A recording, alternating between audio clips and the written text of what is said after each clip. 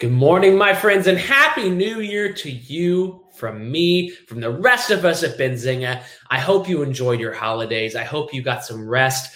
I know a lot happened over the last 2 weeks. We're going to dive in.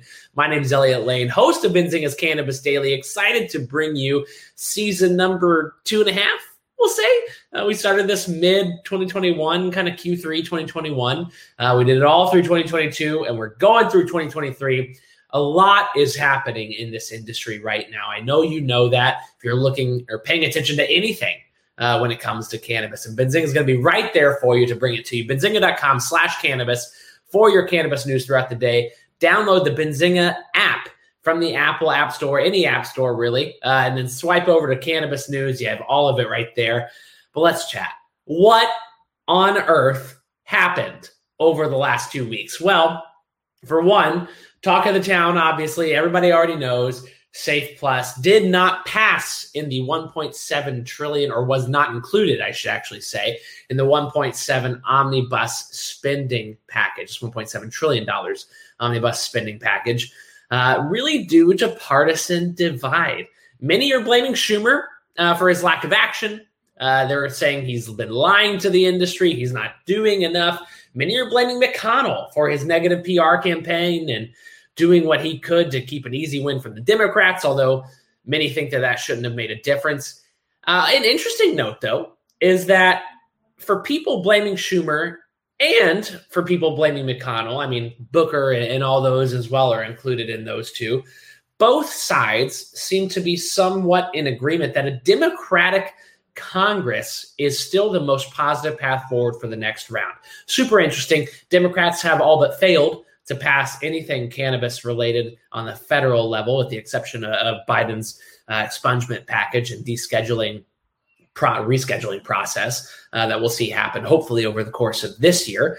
However, they're still agreeing that Democrats really are the most liberal path forward, most potentially optimistic path forward for the cannabis space. We'll see. We'll see what happens there. Obviously, history doesn't really side with either part of the aisle there. Also from last week, in case you missed it, you can now buy legal cannabis recreationally in the state of New York. The first sale happened in Manhattan. Many will be opening up. When I look at stocks, I look at Columbia Care, which is CCHWF, which of course is being acquired by Cresco Labs, CRLBF. There are several others in the area, but overall, those are really the two main happenings over the last couple of weeks. Obviously, one good, a lot of criticism for the New York market, but that being said, it's still needed to open up, and then we can grow from there.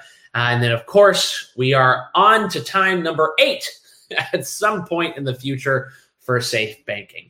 Here is to hoping. So what now? What are people saying about stocks, about investing in cannabis around this year? Well, many feel that this year, or at least the beginning of this year, is turning into what they thought 2022 would be, what they were hoping, we should say 2022 would be, which is the bottom and or the best entry point for investors into this industry. That being said, you see stocks like MSOS and other ETFs and other investable stocks that are just absolutely hammered even further down every time SAFE or anything federal doesn't pass. It's almost as if they're playing and dumping the stock a little bit. But that aside, which stocks would you buy this year? Cantor Fitzgerald analyst Pablo Zuanich says the tier ones are separating themselves from the lack or from the rest of the pack. And in recent notes on Cresco Labs, on Curaleaf, CURLF, he is saying the gap will only widen between that group, which is about 5 companies, and the rest of the cannabis industry. Meanwhile, Alan Brochstein of New Cannabis Ventures says that the best buys are in your tier 2 MSOs for what they are worth, and perhaps Verano, VRNOF, which is a tier 1, but tier 2 is being Jushi, JUSHF, Ascend Wellness, AAWH, perhaps Air Wellness, AYRWF. There are several tier 2s out there, just like there are 5, 6 tier 1s. But that being said, that is where he's looking for. So Outside of that, just do your due diligence. Whatever metric you are using to value these stocks, it's hard right now. But that being said, let's start out with a few other notes and a quick rapid fire session here. Connecticut announces 43,000 marijuana convictions have been erased from records per marijuana moment. They're also going to begin legal recreational sales in the state very soon. Representative Nancy Mace of the GOP of South Carolina introduces a new bill to eliminate 280E for cannabis businesses and let them take deductions similar to normal businesses. That is one of the major pros of safe banking, is eventually that would lead to a 280E wipeout. So if you can get something through at least that eliminates 280E, that takes a lot. I mean, a lot is such an understatement. A lot of pressure off of cannabis businesses. Village Farms, NASDAQ-listed VFF, commences shipping cannabis to Israel. Tilt Holdings, that's TLLTF, pays off $7.5 million in debt.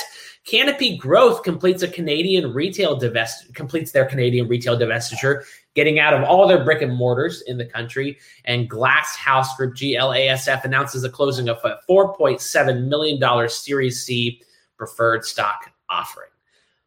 So that is what is happening on this fine day, the first Cannabis Daily of 2023. I hope you stick with us. I hope you have a great day. Have a wonderful week to start the new year. Stay with us. Let us know what you want to hear. CannabisHour@benzinga.com. Just shoot us an email. Let us know what you're interested in. We will be talking more about social equity, more about 280E this year, per everything that we have received via email from you guys over the past few weeks. And those have been the most two requested items that we discuss both on this show and in Cannabis Insider every Tuesday and Thursday at 4 Eastern time. With that being said, we're 7 minutes in. Get to your morning, get to your day. JM, Happy New Year.